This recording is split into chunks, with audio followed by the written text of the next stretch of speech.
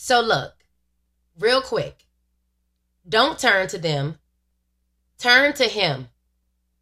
Turning to them is why you feel so much pressure, because you turn to the oppressor who crumbles under pressure, and not the one who is the pressure that crumbles the oppressor for pressing his particular treasures.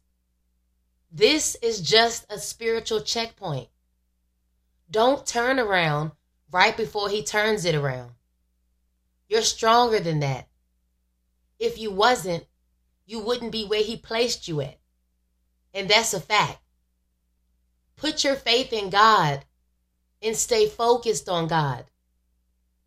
Turn to him so he can turn your obstacles into a playground where you and him kick the blessings around.